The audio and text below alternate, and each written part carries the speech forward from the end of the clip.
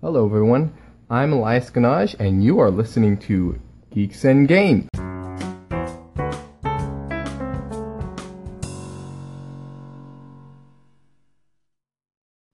Today I'm going to be looking at my top 5 fun games that both gamers and non-gamers can enjoy. So first, these are not in any particular order. These are just 5 of my favorite games to show to non-gamers that gamers also enjoy playing. So here we go. So the first game on our list today is Small World. Small World is a fantastic game designed by Felipe Quiertes and for 2 to 5 players.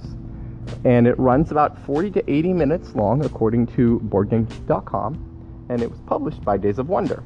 And this is a fantasy game, fantasy area control game that has an interesting mechanic in its variable player powers.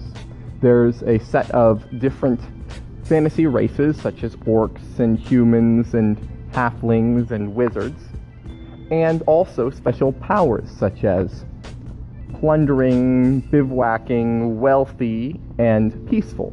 Then there's interesting combinations between the two, and these combinations make for some very humorous combinations, such as plundering halflings or wealthy orcs and such.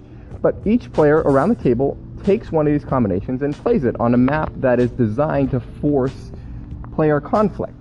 In that you can't just create your own dominion and be happy with that. You have to attack others and conquer other people's territories. So this is a great game for both non-gamers and gamers because it's easy to learn, but at the same time, the artwork makes it vivid, so vivid in just the gorgeous board and the pieces, and it also has enough depth that gamers can still enjoy it. So that's my first game, Small World. Next up, number 2. Next up, a game called Splendor, designed by Marc Andre and published by Asmodee Games. It's a game for 2 to 4 players that runs about 30 minutes long. This game is great because it's also easy to learn, even easier than Small World, but I've seen a lot of gamers playing this game. It's, according to the description on Splendor, it's a game of chip collecting and card development. Players are merchants of the Renaissance trying to buy gem mines, means of transportation, shops, all in order to acquire the most prestige points. And on your turn, you either collect gems or buy and build a card or reserve a card. And what you're trying to do is you're trying to collect certain types of gems and using those gems to buy cards which will let you complete objectives. And so this is a really streamlined, very clean feeling economic card drafting set collection game. It's fantastic, and I have thoroughly enjoyed playing this game. So that's my next game, second one, Splendor.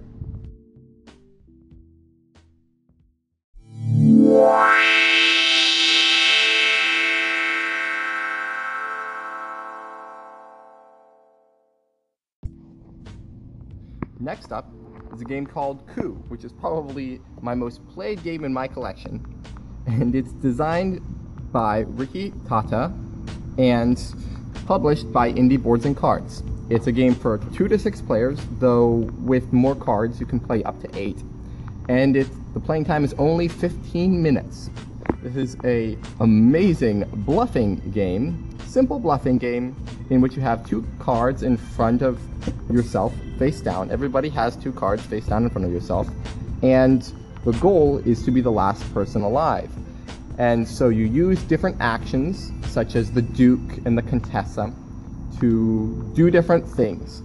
The catch is that if you don't have that card in front of you, you say, oh, I have the Duke, and the Duke lets you take 3 coins from the bank. If you don't have the Duke, maybe you say, I have the Duke, so I'm taking 3 coins.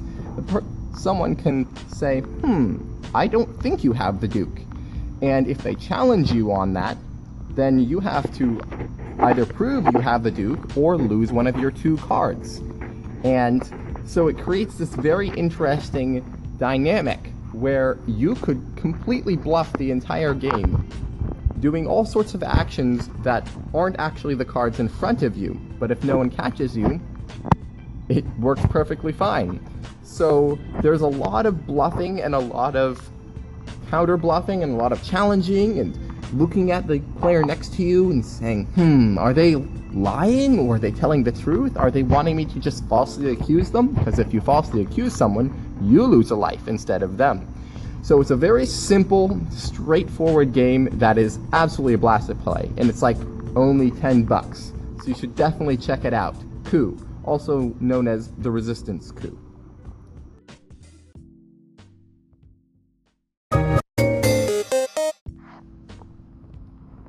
Next, we have a game called Galaxy Trucker, designed by Vlad Chvaty and published by Czech Games Edition. It runs 60 minutes and is for 2 to 4 players, and it's a spaceship building real-time game in which there's a bunch of tiles in the center of the table, and each person has their outline of their spaceship, and they have to reach out. The timer starts and you have to reach out and grab all sorts of pieces and put them on your spaceship, trying to create a spaceship. And there's engines and blasters and shields and all these cool looking pieces. And what happens is when you finish, everyone has to fly their spaceship through a deck of cards that are all the dangers and the hazards that they have to deal with. Things like asteroids and pirates and slavers and all of these different bad guys that are trying to stop you from reaching your destination. This game is a blast because it's just so funny. The artwork is hilarious and it's very lighthearted, and a lot of times your spaceship will just blow up to smithereens because the meteorite hit right at that one weak spot on your ship and your ship completely split in half. But as long as someone has a lighthearted time with it, they'll really enjoy it. It's simple because all it is really just putting pieces down and understanding which ones connect to each. So it's easy to learn, but as a gamer, it's still a blast to play. So that's my next game, Galaxy Trucker.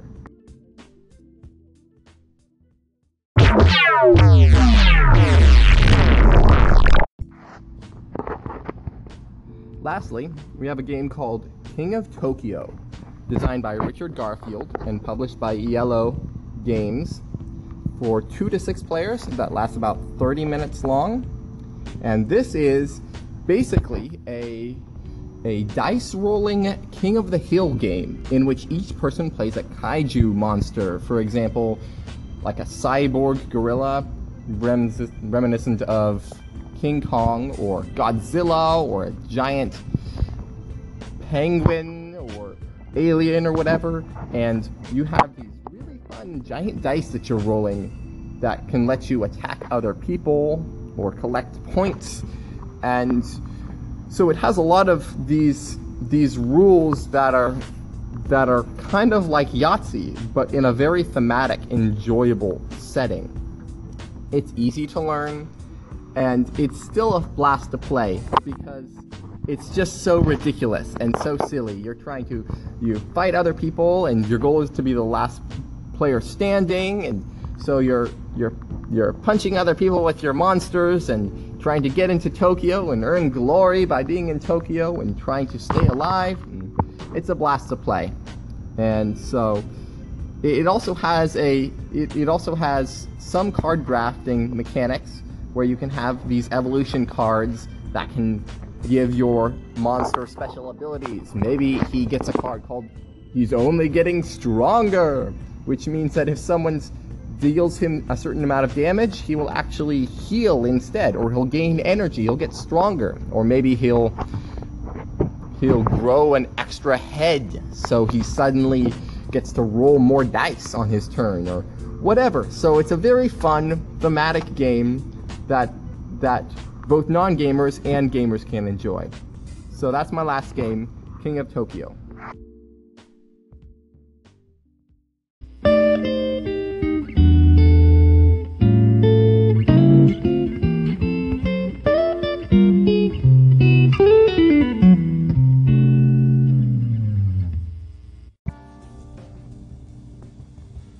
So that's my list of my top 5 favorite games that both non-gamers and gamers can enjoy.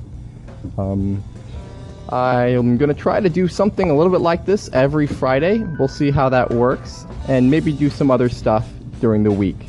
So until next time, you've been listening to Elias Ganaj and Geeks and Games. Thank you for listening.